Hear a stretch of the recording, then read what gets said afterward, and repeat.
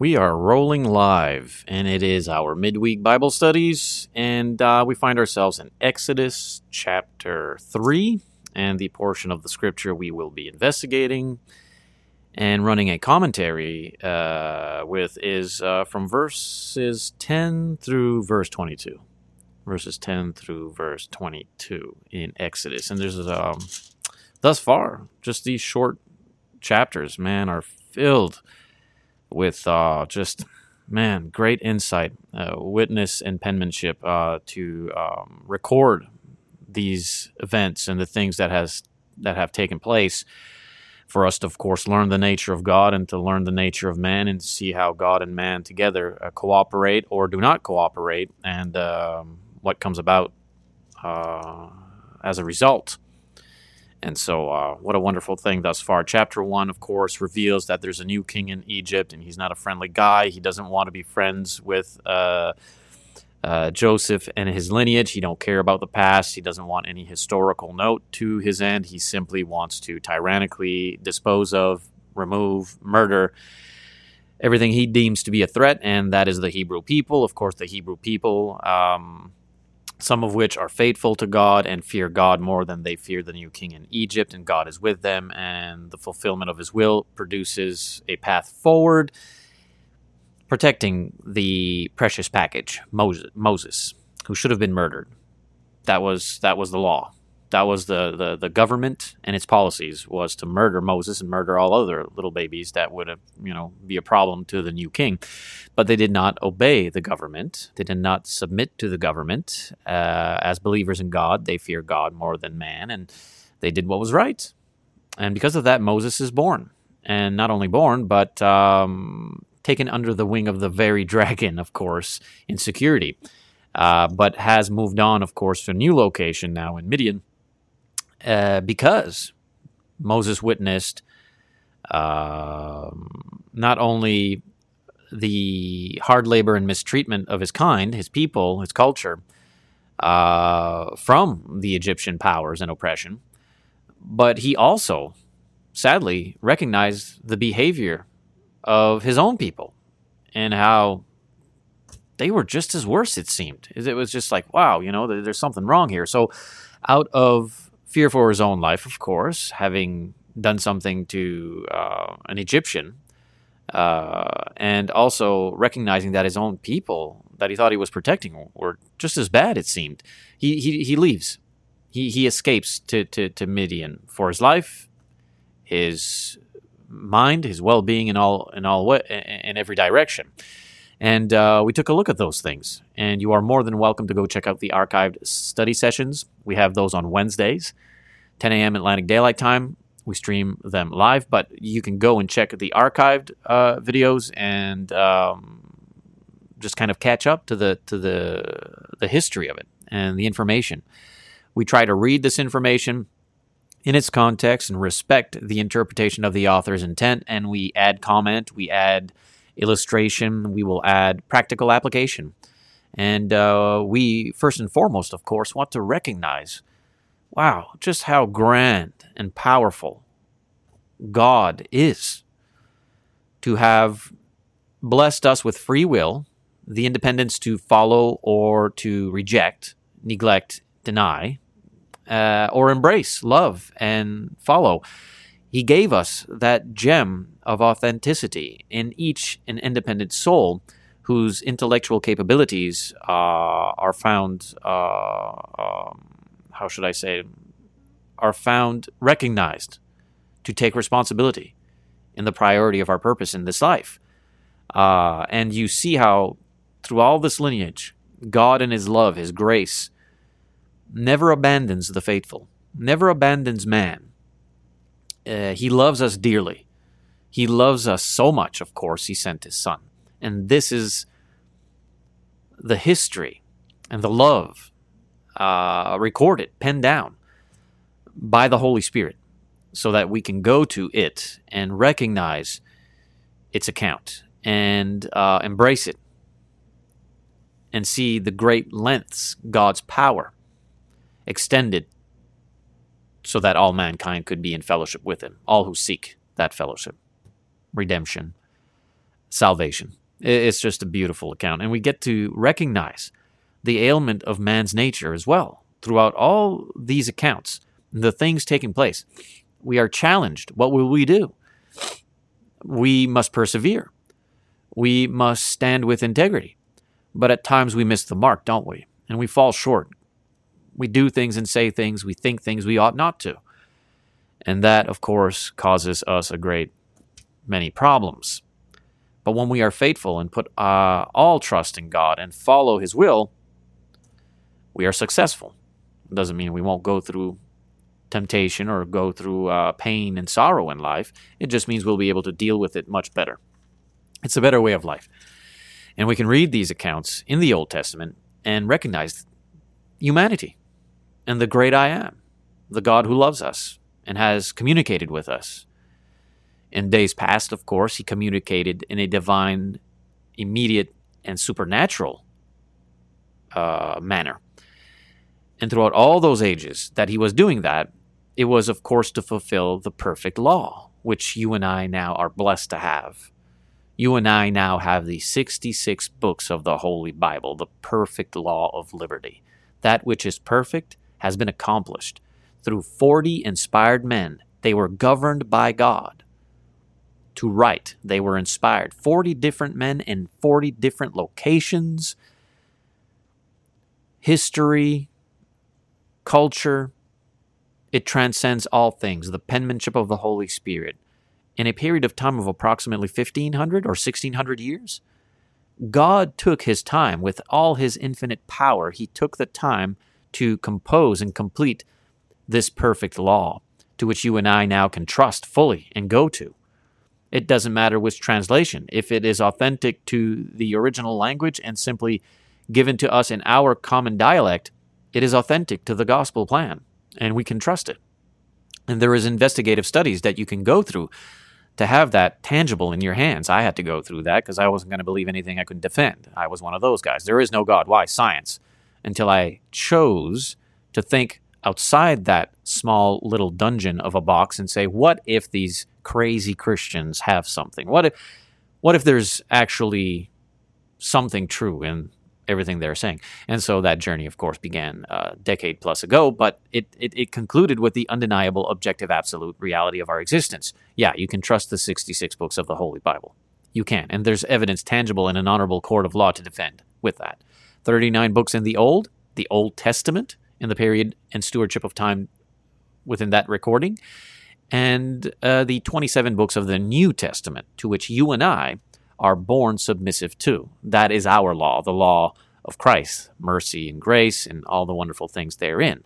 Now we are commanded to learn from the 39 books of the Old, and it is purposeful. It is the Bible. It is true and real, and you can read God's nature and man's interaction with God's nature, whether positive or negative, and its consequences, and everything in there in principle. We learn from the 39 books of the Old, of course, but we live submissive to the 27 books of the New Testament spirit, the law of spirit. And so, that's how it's organized. You may not believe that right now. You may think that's not true right now. But if you are an honest student of the Scriptures and you ask the right questions with the right motive of the heart, there are answers. And you will see that you and I will become very common in our salvation. That's the whole deal, Jude 3. So, we look into Exodus. We are in chapter 3. Our last installment and session was in regards to the burning bush. Very fascinating information. Really, when you take the time, you drop it down to the honey level, the molasses drip, and we look at the words, we look at how it's functioning together, and we can certainly build momentous understanding, and God is pleased when we do that. Please, my dear friends, consider subscribing, following, liking, share a comment, just say hi, how you doing, share the link far and wide. It helps accumulate others like you and I out there who would find the value and substance of this material beneficial to our lives, our faith, this day and hour. So please consider doing that. My name is Stefan Maye. AddedSouls.com is my website. I labor alongside the East Coast Church of Christ over here on the East Coast of Canada. We are the faithful and healthy growing congregation in this mission. We'd love for you to get involved. Contact us if you'd seek studies or want to visit and fellowship with us and see what we're all about. We strongly encourage you to do that. You'd be surprised at the love and family and close-knit mind we have with the scriptures, and trying to do our best. Not perfect. We aren't perfect. But we are certainly seeking to do our best as humble hearts to follow Jesus, and perhaps that is something that you are seeking, Matthew 6:33. So reach out to us. You can check out our .com, eastcoastchurchofchrist.com. You can also check out our Facebook page, East Coast Church of Christ, and you'll find some of our information there. We stream live and upload on all major platforms, so you can find us there, whichever you're more comfortable with. We are available. I just opened up a YouTube channel. You get a bit of my own personal life along with our study sessions and all of that kind of good stuff is there. I opened up a Twitter account, a Twitter profile. That is available. Rumble, of course, has been for a while. Our Facebook page is the most dominant one, the largest audience there and following, and all over the place. Substack, iTunes, Spotify, everywhere. So thanks for being here with us. We're going to now change the screen to the interview mode so that you can have the scripture in front of you as well, following along, so you can see that we are reading indeed from the text and not deviating from its message. All right, let's just do this here. Interview mode. Boom. There we go. Look at that on the screen. Now, this is from the New American Standard Bible.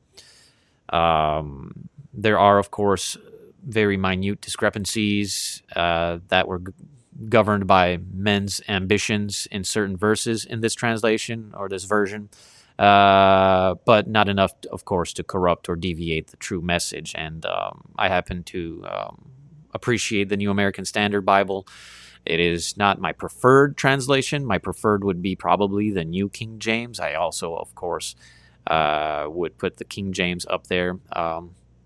I'm not much for the English Standard Version or the New International Version, the NIV. Those really, they fall off my radar. I have nothing against individuals who read from those, if you will, matter of conscience and opinion and academic pursuits. But the message of the cross is in there.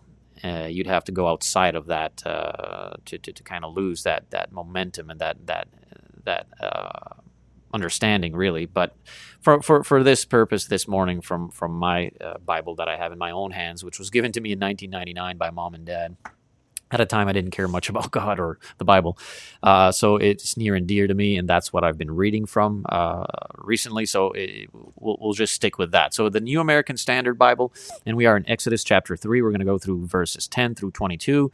Verse 10 says, "Therefore, come now, and I will send you to Pharaoh, so that you may bring my people, the sons of Israel, out of Egypt." This, of course, is always in the direct context, which we had read through in the last session regarding the burning bush. Moses sees it, goes to it, and recognizes a message.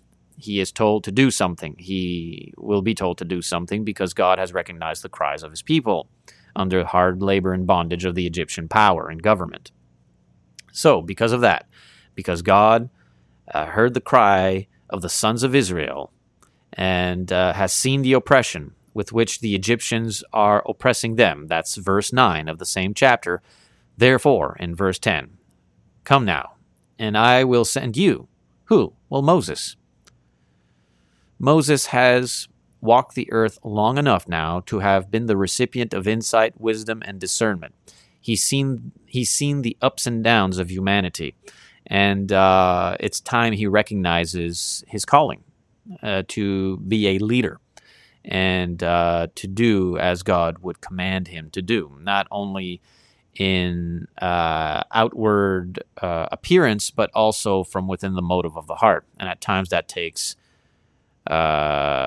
days, weeks, months, years to cultivate understanding and that your heart is truly invested, mind, all heart, mind, and soul to God, emotionally invested,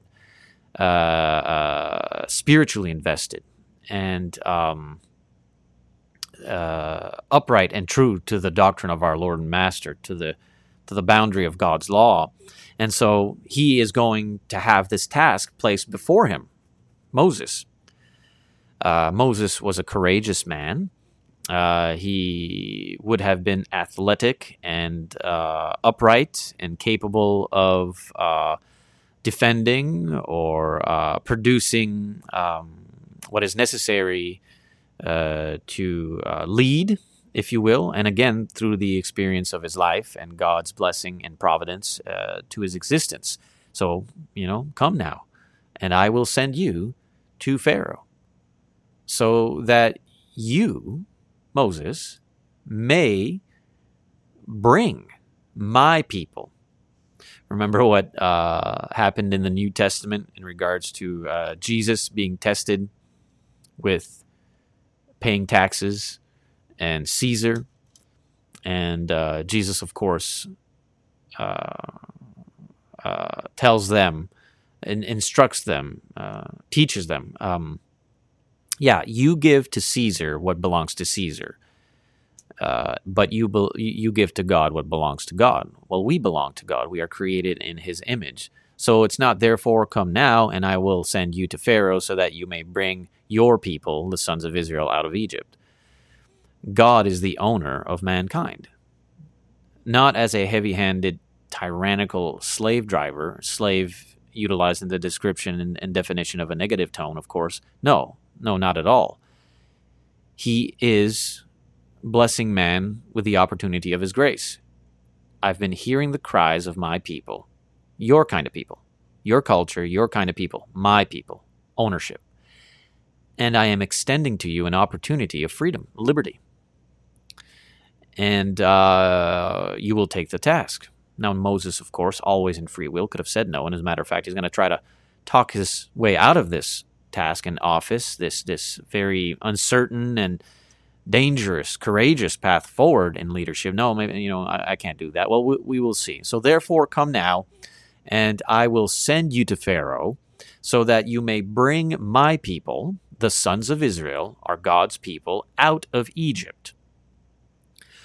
I am going to deliver them out of bondage, the location of their hard labor and shackle, their mistreatment and murder.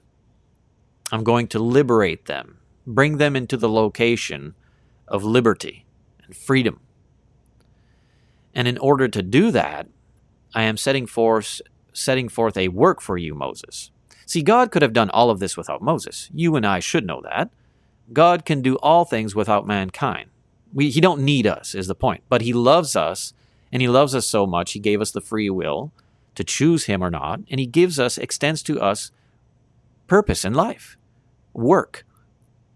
Here, you can work for me. My burden is light. Okay? My yoke is easy. It's good work. It's courageous work.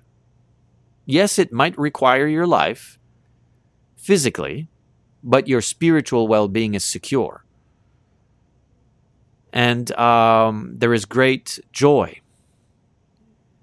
finding that motive of the heart to follow God and to do as he extends. He's called us out of a dying world. He's saying, I'm willing to call you out. I've been wanting to do so. But the people in the rebellion need to learn things, be disciplined, so that they are softened of heart in a humble, reverent posture, bowing, so that they are now understanding love and compassion. They now understand the path forward. So this opportunity is now set forth, and you can receive it or reject it. Therefore, come now, and I will send you to Pharaoh, so that you may bring my people, the sons of Israel, out of Egypt. Now imagine hearing that as Moses. I'm not going to go there. They're seeking my head. They want me murdered. They want me publicly executed. It's a death trap. To me, this makes no sense. Is Is the angel of the Lord? Is the second person of the Godhead? Is deity, divine presence, source, and power telling me that I just need to walk into my own death? Is this like you're promoting a suicidal journey here? Like, is God missing it? Like, is he not understanding that I can't go there? It's interesting how we think that way, don't we? Well, I can't just sell the farm and move to a different country. Well, I just can't do that. I don't want to. I mean, that would be a death trap. I mean, to let go my employment or to let go my land or to let... Don't you know that would be the end of me? Like, I wouldn't be able to pay the bills, or I wouldn't be able to... See, there are all sorts of fears that we create in our own mind. Look at Peter. What happened to Peter when he began to sink? Why was he sinking? Because he chose at that moment to focus more so on the storm. And to his credit, I mean, it's the storm is violent and it's all around you. So it's kind of screaming in your face, look at me, focus on me. So it's very tempting to be like, yeah, I'm going to focus on the storm and start to sink. Moses, don't start to sink. We should not start to sink. Peter, of course, sinking and drowning, recognized the sole source of salvation. Jesus, please save me. Pluck me out of this certain death. Well, why isn't God understanding that if I go back to Egypt to Pharaoh, I'm a dead man? Like, is he missing it? Is he not? I don't know. Does he not have the insight to see these things? We do that. How much would you be willing to give and sell and change when you find a precious gem? Right? Well, how? And the land you found it on? What would you be willing to give and commit? You know, we here on the East Coast, as the East Coast Church of Christ, we are a healthy, blooming congregation, growing in love and togetherness. It's a faithful church. There aren't too many of those around, are they? Are there? You and I have been through many congregations that were toxic, either filled with doctrinal error or filled with corrupt, evil behaviors. It's a truly difficult gem to find when you are surrounded with a healthy congregation. How much would you be willing to change and sacrifice in order to be part of a healthy congregation? Well, there's one over here on the east coast of Canada. Well, I can't move, or I can't sell this, or I can't do that. My work, my family, my this, my... Fear. The benefit of trusting in God and letting go everything, including self, and capturing and clinging loyal to a faithful location and local assembly, the blessings far outweigh what the fear is going to bring you. How much do we seek God?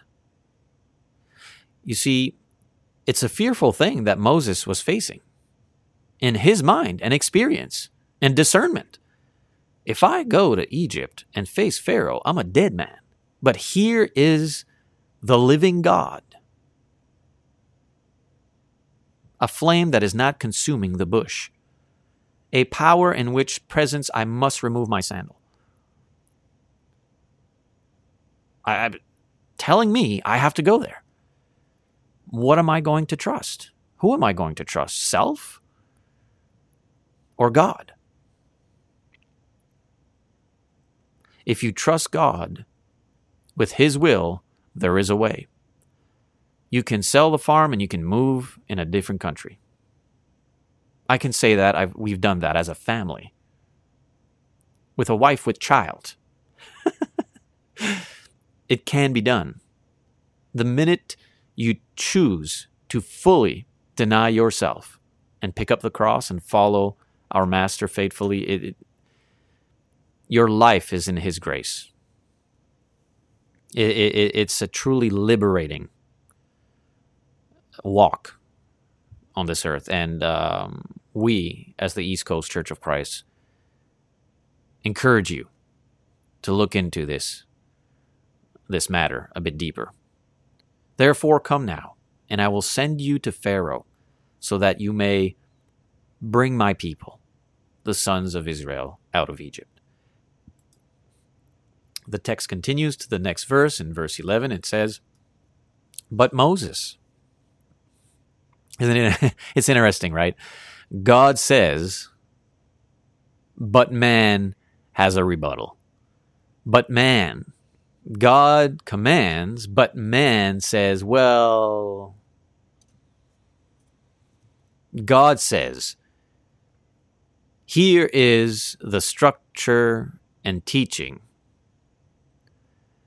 the knowledge that is available regarding the uniqueness of his kingdom, his church, his body, his assembly, his congregation. Here is what his bride is described as. But man says, well, I want to create Christianity in my own image, and I want to be a part of a church according to my own ambition and desires. But man, God says, here is the uniqueness of my kingdom. Understand it. Seek to be a legal citizen of my kingdom. Seek salvation through Christ. He will add you. God will add you to his kingdom. Well, man has a different path. I can't right now. Life is just too busy, or you name it. There are thousands and thousands and thousands of excuses. I've used them. You've used them. We know what that looks like, doesn't it? That little cricket there on your shoulder telling you, yeah, I think you're using an excuse now, aren't you? I mean, you know you should, but yeah. We can understand the scriptures. God says, believe in his son, follow his son, obey his son, love his son, have the right motive of the heart with the correct outward action and obedience. Do that. But Moses says to God, well, who am I? Like, why would you seek to give me this office and task?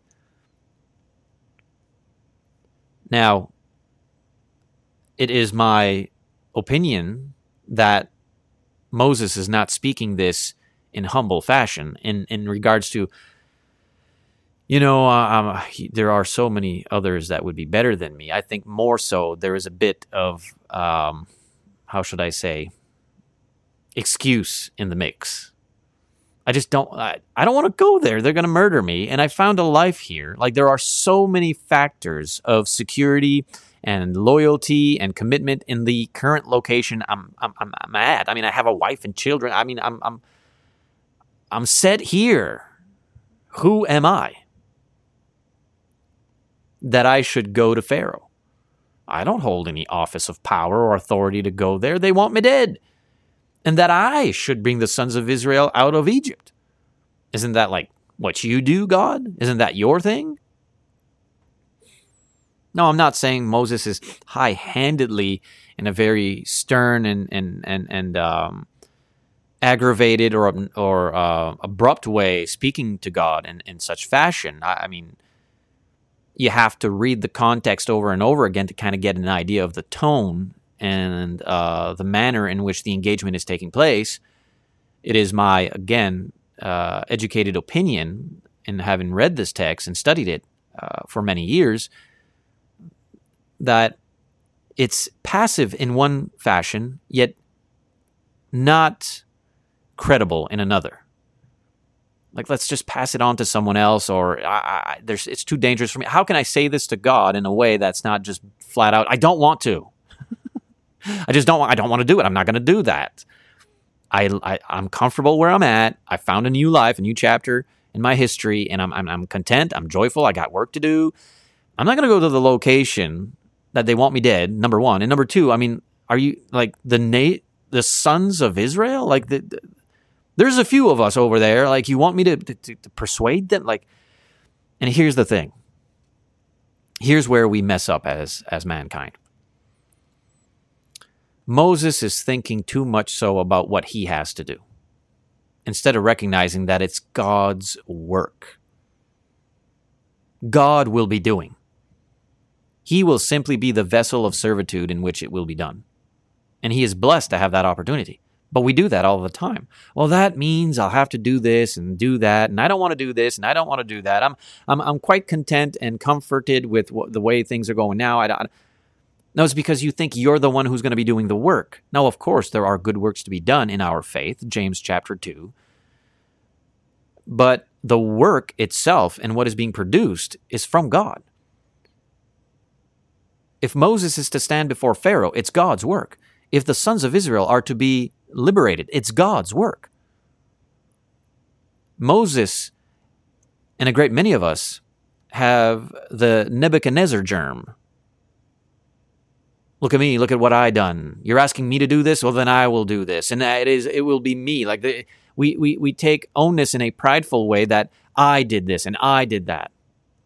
You know, the devil or a brute diatrophic individual will say, I took over, when I took over, because that's what they do. And they miss the mark greatly. No, listen. It's not what Moses could meritoriously boast of. Well, I'm the one who went before Pharaoh, and I'm the one who liberated the people. So therefore, God, you just sat back there. You better let me into the heavenly realm, and you better treat me with respect because I did that. You know, again, the Nebuchadnezzar germ to which God disciplined, fairly severely. So at times, that's how we think. Now, it may not be to the element of pride, but it may be to the element of cowardice or uncertainty or lack of faith. Or the abundance of thinking that it's our work. Well, then what you're telling me is I got to do this more. I just don't have the time for that. Or blah, blah, blah, blah, blah, blah, comes all the excuses. No, it's not about us. It's about God. It's not works we boast of. It's His works through us. What a blessing that is. I labor alongside the East Coast Church of Christ. It's not my church. I didn't do anything. I'm the one who... This is my church, and I did this, and I did that, and the people are here because of me. No. The people are here because of God, our King, our Master, the Christ. We are equal. The wonderful works taking place in this congregation belong to God. Praise and glory belong to God. So when Moses says, "Who am I that I should go to Pharaoh and that I should bring the sons of Israel out of Egypt?" No, God is the one that's going to remove the sons of Israel out of Egypt. You are just the servant following the command. I'm not the one bringing growth to the East Coast congregation. God is. I just serve. As with all the brothers and sisters of this congregation. And that's why we have visitors every week. And that's why we have contacts and Bible studies every week. Some stay, most leave, most have a heart to follow error, but some stay, and some convert and follow the Christ. What am I going to look at God now and say, look at what we done. It's because of us. No, it's all God. It's God's work. So you can see, of course, how we can refute and dismantle Moses' excuse and the way he's looking at things. Why? Because we've been there. We've done that. So it continues and says in verse 12, and he said, "Certainly I will be with you. And this shall be the sign to you, that it is I who have sent you. When you have brought the people out of Egypt, you shall worship God at this mountain. Yeah, Moses, it's not about you. Because I love you, I'm extending to you a purpose in life. And it is providential to that end, because you have had since your birth an upbringing and wisdom and experience in life that will be useful to your task in leadership. Why did Jesus surround himself with tax collector and a fisherman, and like why did he not go to the Sanhedrin and be like, hey, so I want to have myself an entourage of religious leaders who are academically inclined, who look and speak and are educated under Gamaliel, and who, I need 12 of your best men here. Why did he not go to the Sanhedrin or go to the Pharisees or the Sadducees or any school of thought there? Or why did he not go there to recruit his followers? Because they weren't going to be useful at all. Their hearts were wrong, number one. And number two, they did not have the skills necessary for the office. Why choose Moses? Why choose any of us? Why is the gospel extended to every single accountable soul? Because each and every one of us can change. Most won't, but some will. And those who do, through God's grace, begin to recognize, oh, now I know why God called me, because he wanted me to do this or do that. All of us in different opportunity and talent. For me, I love to teach. I love to proclaim the truth. I love to create content. I love to do these things for God. It gives me purpose. For some, it may be greater acts of benevolence. For some others, it may be different acts of kindness. Each and every member of the local assembly has a part to participate in. It doesn't necessarily mean going behind the pulpit, though we are blessed here with several men who can and do. With women who love to participate and create and have a thoughtful and kind and soft approach. And yeah, well, we have to recognize that. But it's all God. It's to his glory. And so God says to Moses, certainly I will be with you. Like, it's not... Stop burdening yourself and thinking, how am I going to do this? Because it's not you going to be doing it. It's God through you. Certainly I will be with you, and this shall be the sign to you that it is I who have sent you. When you have brought the people out of Egypt, you shall worship or serve God at this mountain. It's about God. It is pleasing to the great I Am, who created us in his image, to have us in loving, submissive utilized in the description of a positive tone, as in to a loving Father whose compassion, empathy, grace is eagerly seeking to be bestowed upon us. It's about God. God loves us. He wants to liberate us. God heard the cries of his people. They had been disciplined long enough. It was now time for their liberty, or given the opportunity of liberty. Sadly, we know they would squander that in murmur and complaint. We do that, don't we? And miss the land of milk and honey, sadly, when we do so. However, God's grace always active and eagerly seeking to extend that redemption, that liberty to mankind. When you have brought the people out of Egypt, you shall worship God at this mountain. The text continues in verse 13. Please, friends, consider subscribing, liking, sharing. Share the link far and wide. Let us try to accumulate others out there who might find this valuable. who might find the substance of this material worth looking into. Let's keep going here. Verse 13, chapter 3, Exodus. Then Moses said to God. So you can see the engagement here, the interaction from one end to the other. Moses now speaks to God and says, Behold, I am going to the sons of Israel, and I will say to them,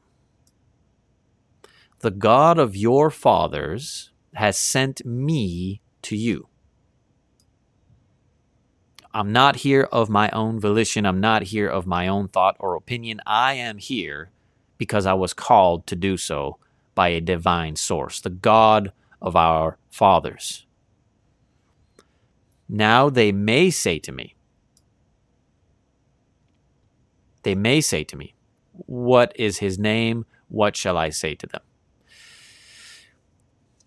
They might seek an answer as to who you are that has sent me to them.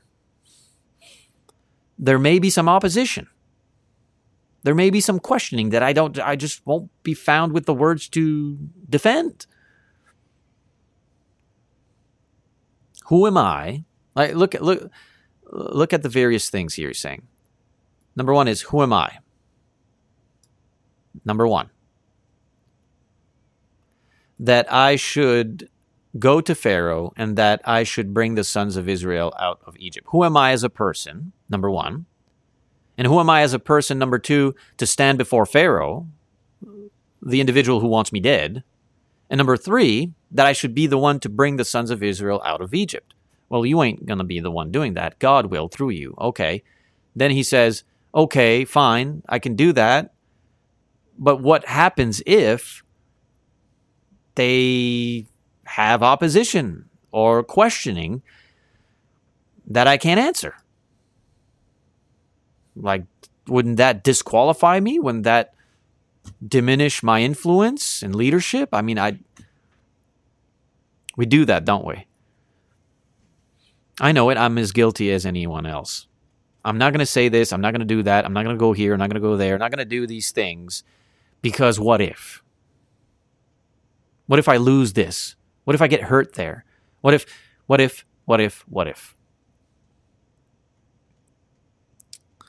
At times, facing evil,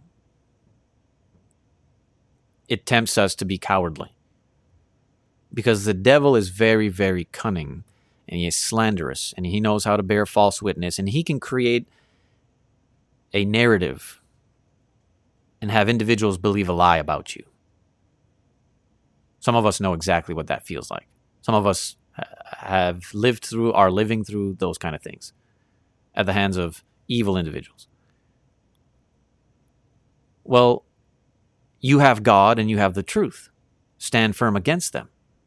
Some will always follow the Pharisees and be against Jesus. That is an inevitable fact of people's hearts. In the age of the Christ, brethren, Jews, believers, chose to follow the Pharisees and remain loyal to the Pharisees instead of Christ. It just is what it is. Some individuals were devoured and chose to follow Diotrephes instead of Demetrius, Gaius, and John. It just is what it is. You have to know that when you go face to face with evil in order to liberate, in order to speak the truth, in order to defend with justified expression in the face of evil, of cunning evil and divisive evil, there's always going to be individuals who are going to be loyal to the evil individual. It just is what it is.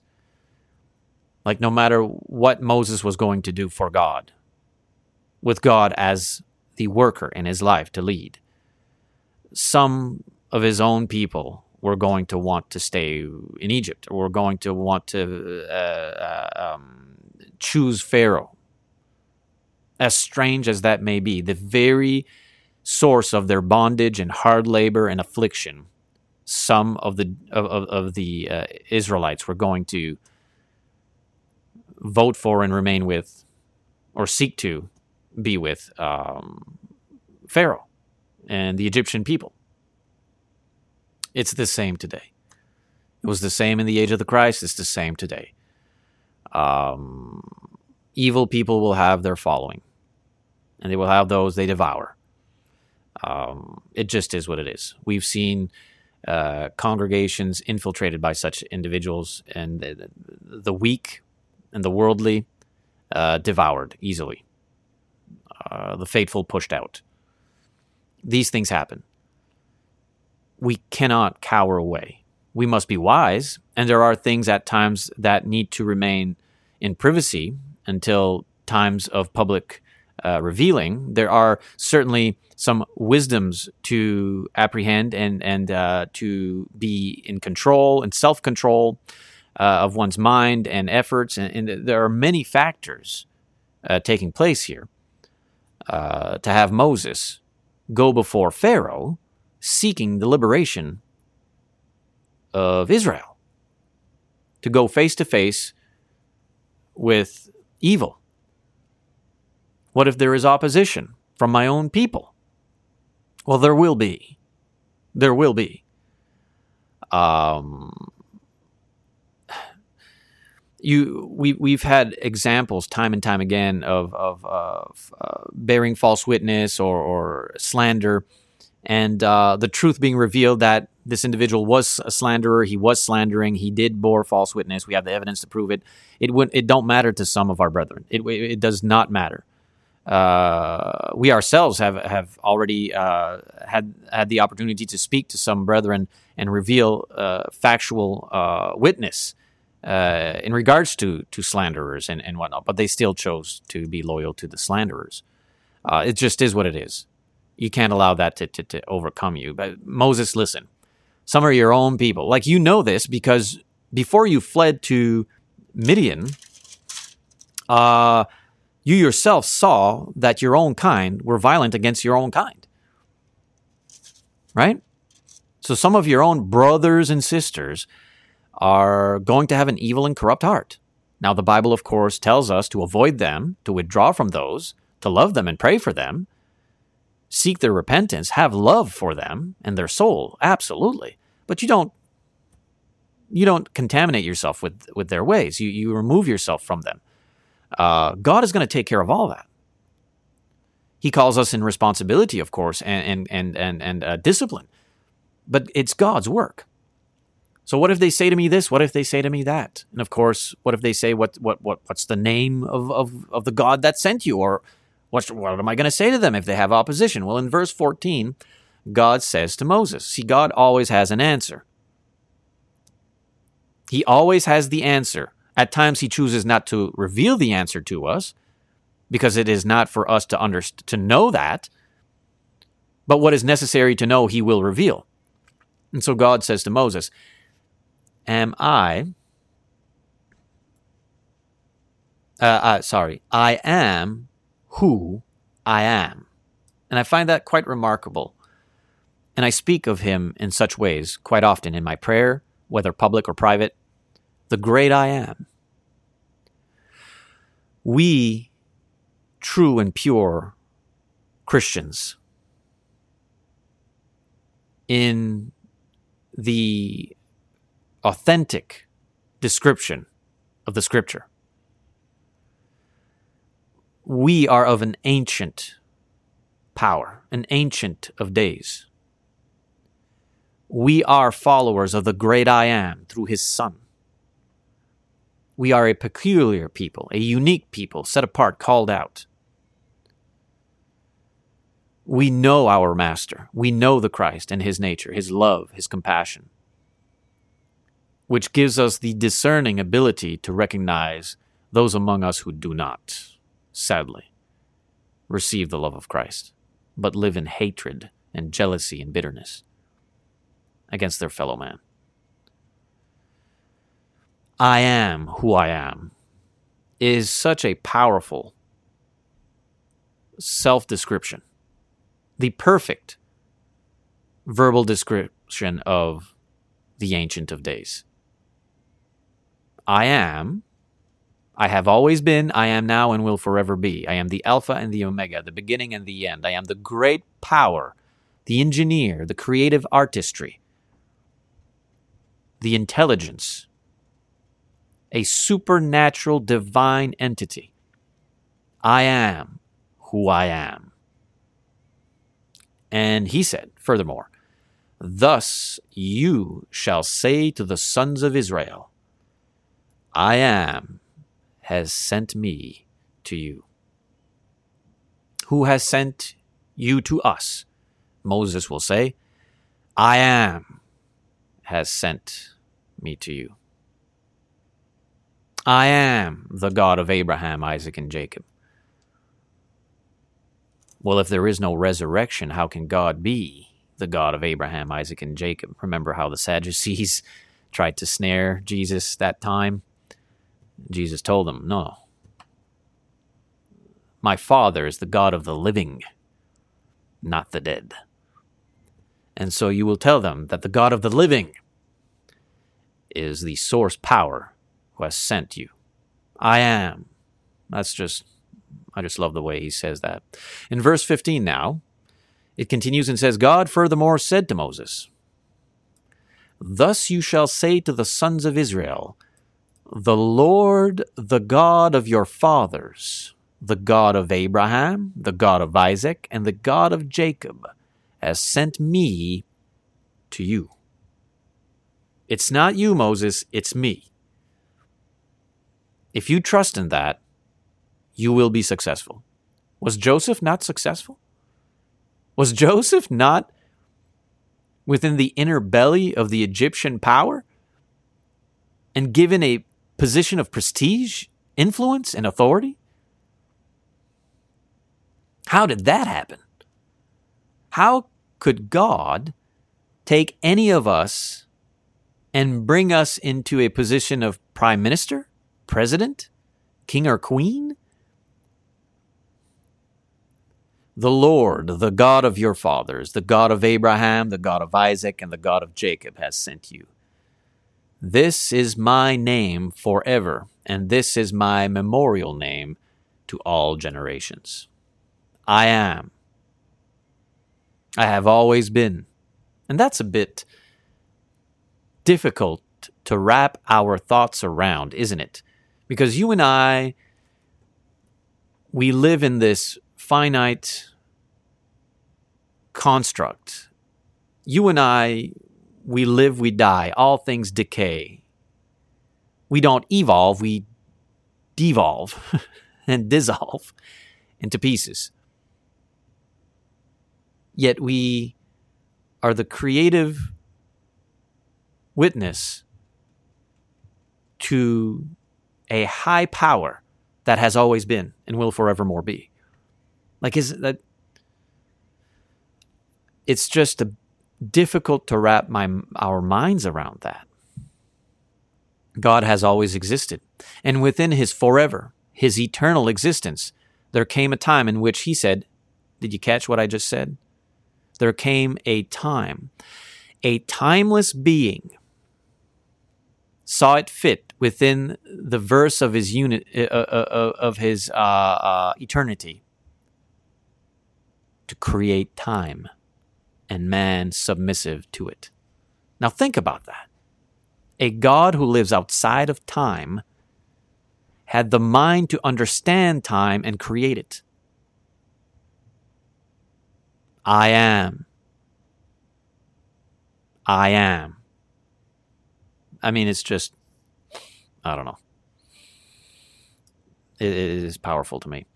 And he says, of course, this is my memorial name to all generations. Verse 16, go and gather the elders of Israel together and say to them, go to the elders, the source of those who should have leadership and wisdom among the people already, who should. Tell them, the Lord, the God of your fathers, the God of Abraham, Isaac, and Jacob, has appeared to me, saying, I am indeed concerned about you and what has been done to you in Egypt. He hears the cry of his people.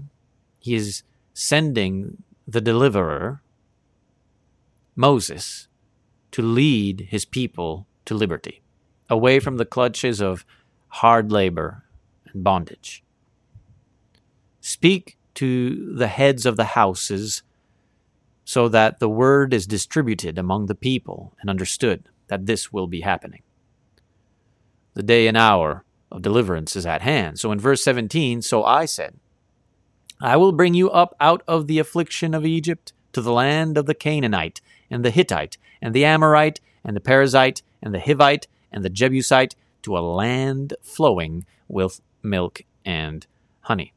Therein, again, in cooperation with verse 8 of the same chapter, which says, so I have come down to deliver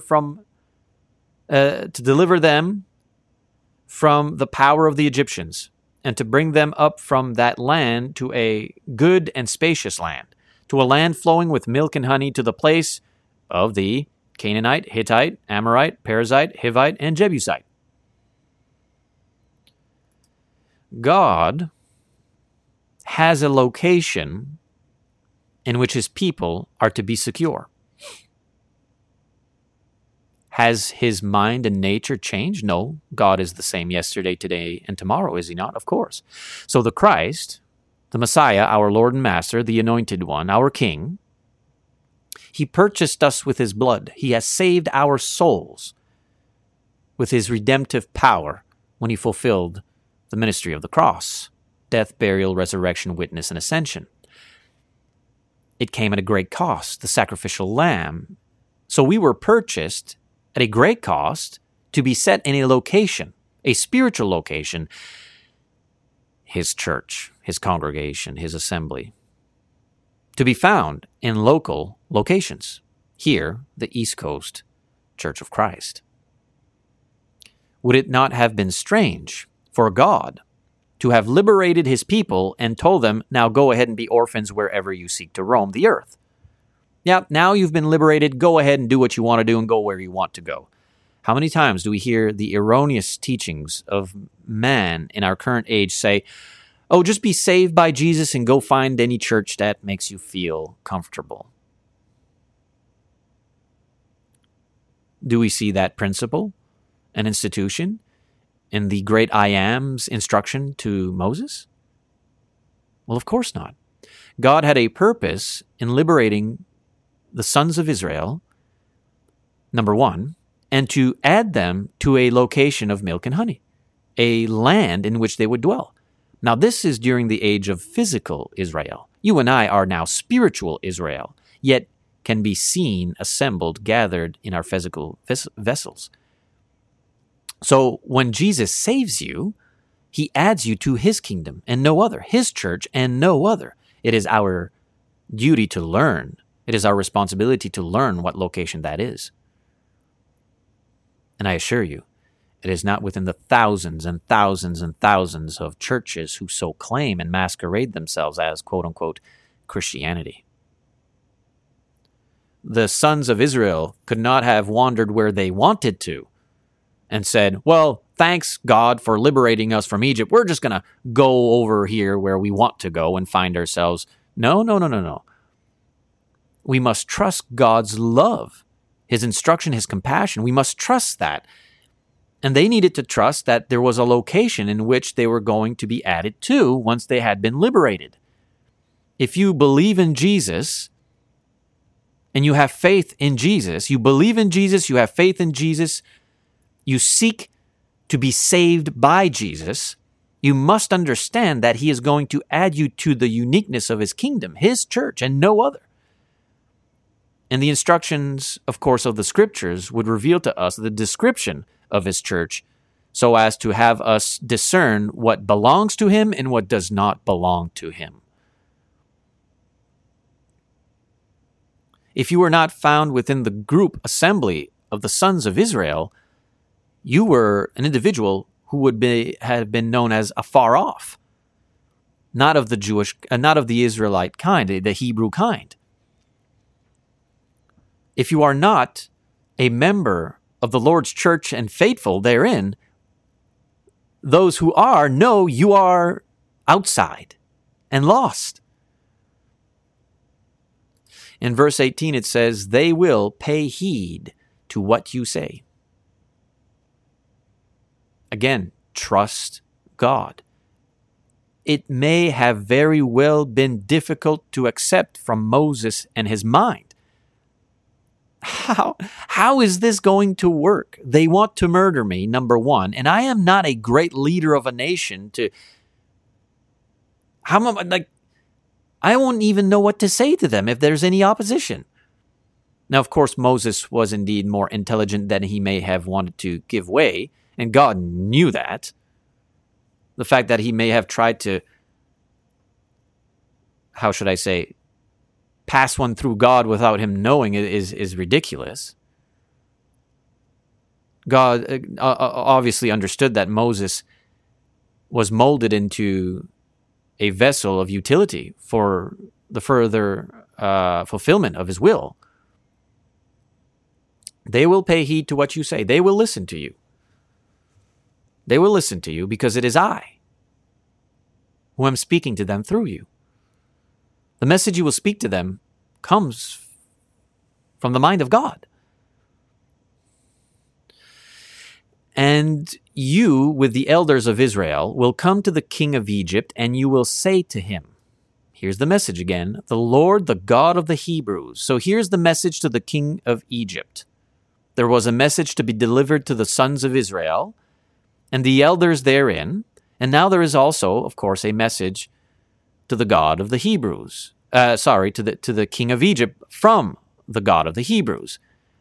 The Lord, the God of the Hebrews, has met with us. So now, please, let us go a 3 days' journey into the wilderness, that we may sacrifice to the Lord our God. And I would say, a true nature and revealing of God's mind. God don't need to respect the king of Egypt. He could have had Moses go straight up to the face of the king of Egypt and say, listen to me, you moron, you idiot, you good-for-nothing pagan. You better do as we say, or you'll be damned to hell. How about that? Ever hear that kind of stuff? Yeah. Why is it? Well, it would have been in God's right and justice to make Moses say that to the king of Egypt, right? I mean, the king of Egypt is murdering God's people. Yet here is how the king of Egypt is to be approached by Moses and his people. To speak these words to the king of Egypt, the Lord, the God of the Hebrews. Let's be specific here. It's not the God of the Egyptians, it's the God of the Hebrews. The Egyptians already have their own gods. Not living gods, gods created by the image of their own selfish ambitions and desires. But the Lord, the God of the Hebrews, our living God, knows who belongs to him, has met with us. So now, please, I mean, he's even saying the word please, let us go a 3 days journey into the wilderness, that we may sacrifice to the Lord our God. It's not an outlandish request. You would think that an honest and humble-hearted individual would receive those words quite well, respectfully. What will happen to Pharaoh's heart? God will harden it. How? By saying these things. Have you ever lovingly told someone, you need to change, and they get angrier every time you say that? You need to stop living in sin. You need to stop seeing that boy or that girl. You need to stop being in that relationship. You need to stop doing this, or I love you, I care for you. You need to stop because there's an eternal consequence to the things you are saying and doing and thinking. And every time you lovingly approach your spouse, your children, your grandparents, your parents, your neighbors, your coworkers, your friends, what about even brothers and sisters in the church, with a loving and kind instruction, rebuke perhaps, you will quickly discern the heart of the individual you are addressing by how they receive the message. If they are becoming more so indignant and amplified in anger and lack of self-control, then you are the source word speaking to an individual aggravated by the truth found therein. So the king of Egypt is going to hear, the Lord, the God of the Hebrews, has met with us, so now please let us go a 3 days journey into the wilderness that we may sacrifice to the Lord our God. It's going to harden his heart, isn't it?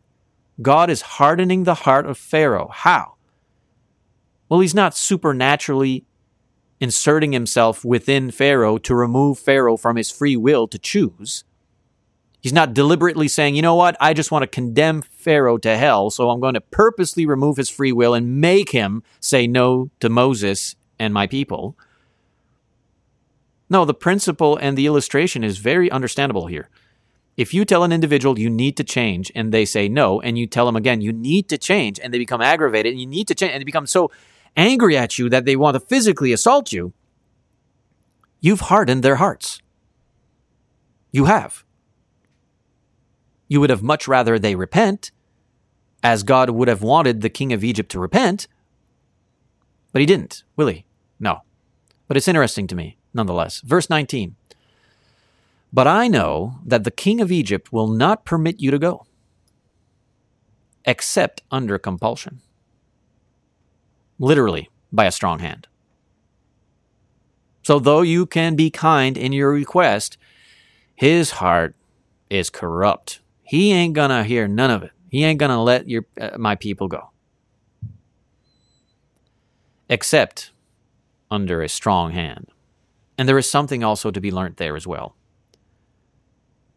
Though we are, through the engagement of humanity, to be kind in our request, there is a time for indeed a time for a strong hand. Not heavy, strong. Why? Because bad people are going to do bad things and they aren't going to change even when we tell them to change. Well, Jesus should have just sat down with the Pharisees and been brethren. They were all brethren. Why couldn't they just get along? I mean, Jesus should have at least loved them and prayed for them. Jesus should have sat down with Satan and said, Satan, I love you, and I know there's still some good in you, and you could repent. As foolish as that sounds, as you hear me speak it out of my mouth, brethren, believe that. They do. Well, you know, Gaius, you should just get along with Diotrephes. John, you're a bit heavy there on. Demetrius, you should just get along with Diotrephes there. You're all brethren, you should just all get along. I'm not going to choose any sides. As ridiculous as that sounds, is the reality of a great many brethren. God knows that. God knows the Pharisees were not going to change. He loved them, but he knew he weren't going to change. John knew Diotrephes was not going to change. It's a matter of one's free will, absolutely. But some utilize their free will in rebellion, in harsh, brash, heavy-handed, evil, very cunning. That's why I do not reach out to certain individuals. We've already attempted, we've already tried. But the heart of an evil and cunning source at times needs to be dealt with a strong hand. A strong hand. There needs to be a strong discipline. You withdraw. You remove yourself from associating in fellowship with an individual who has since been withdrawn from God's grace and now practices evil. You can't. I mean, it's just at times it takes that heavy discipline. Now, this is in the age, of course, of physical Israel. So God and his power and divine connection was going to, of course, bring forth his people regardless of Pharaoh's denial. So in verse 20 it says, So I will stretch out my hand and strike Egypt with all my miracles, which I shall do in the midst of it. And after that, he will let you go.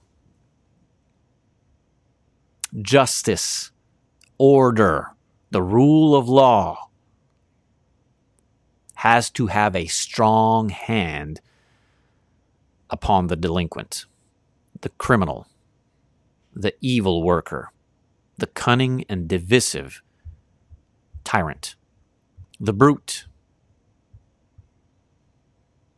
And though brethren who practice those malicious, duplistic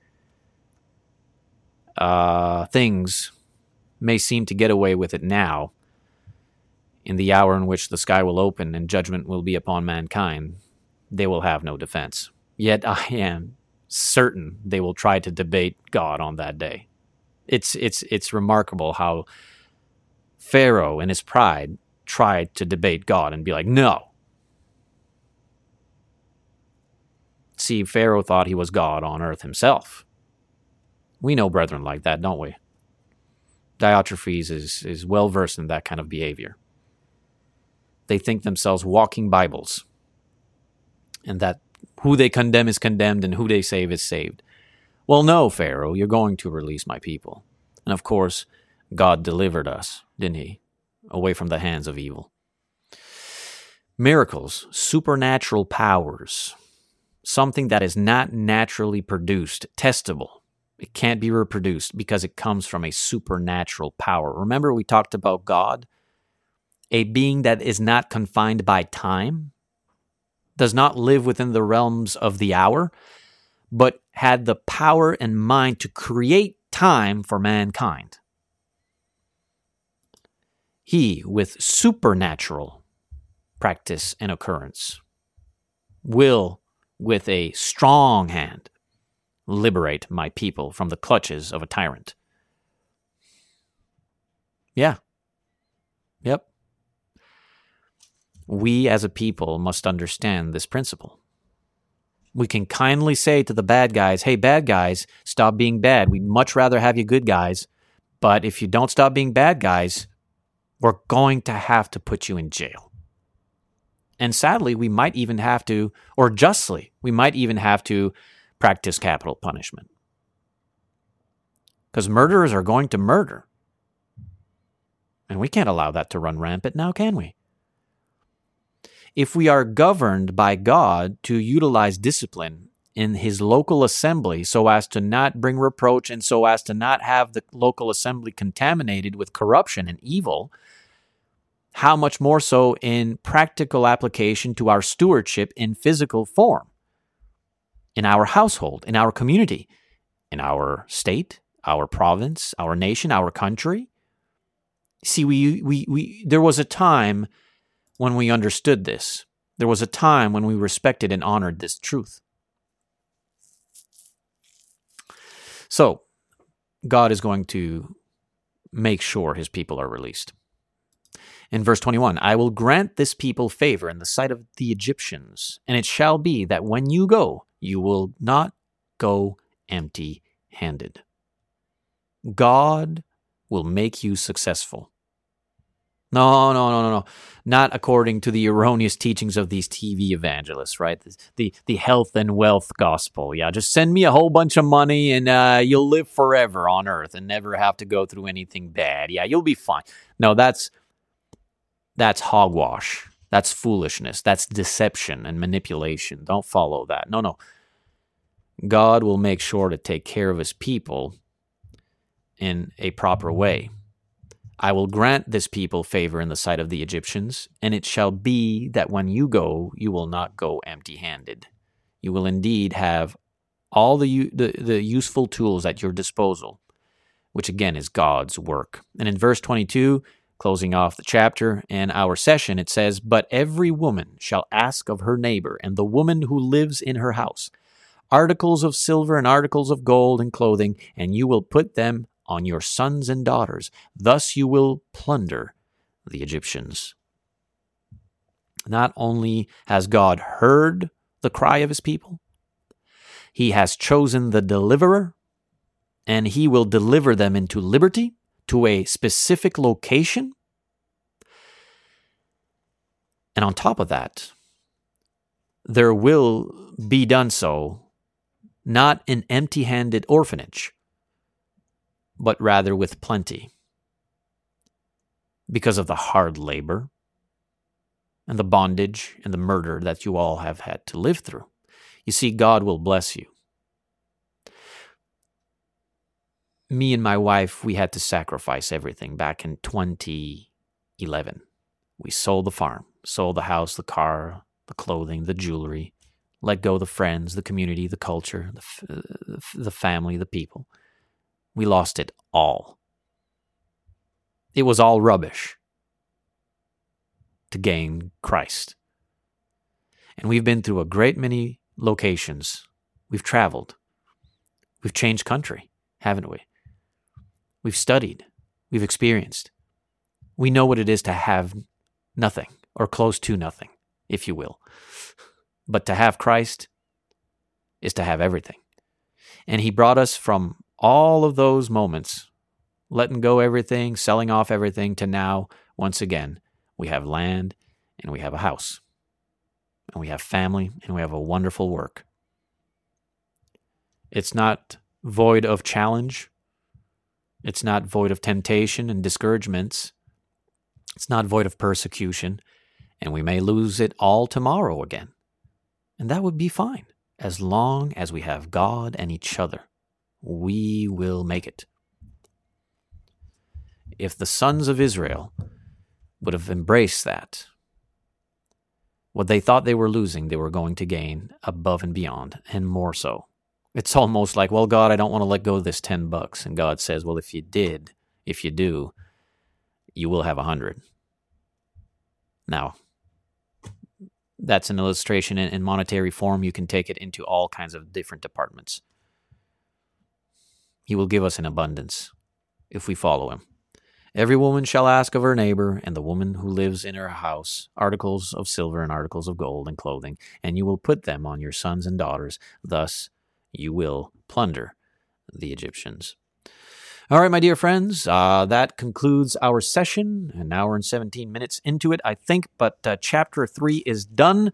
We shall move to chapter 4, Lord willing, next week.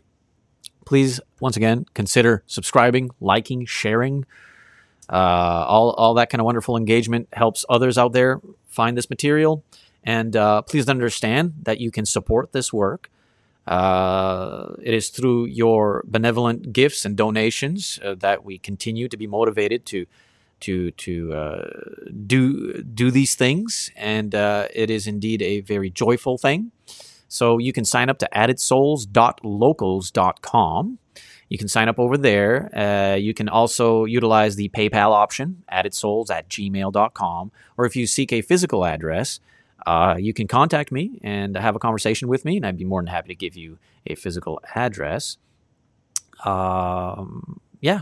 Oh, and as always, check out our website, addedsouls.com. That's mine, or the church, East Coast Church of Christ. .com. We're also on Facebook, East Coast Church of Christ. I appreciate you all a great deal. I am thankful for all of you who pay attention to this kind of stuff.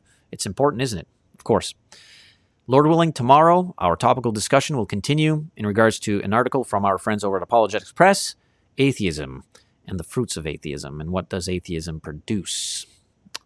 We're going to try to get that done 10 a.m. Atlantic Daylight Time. All right, friends, stay focused, stay positive. Till next time, peace out.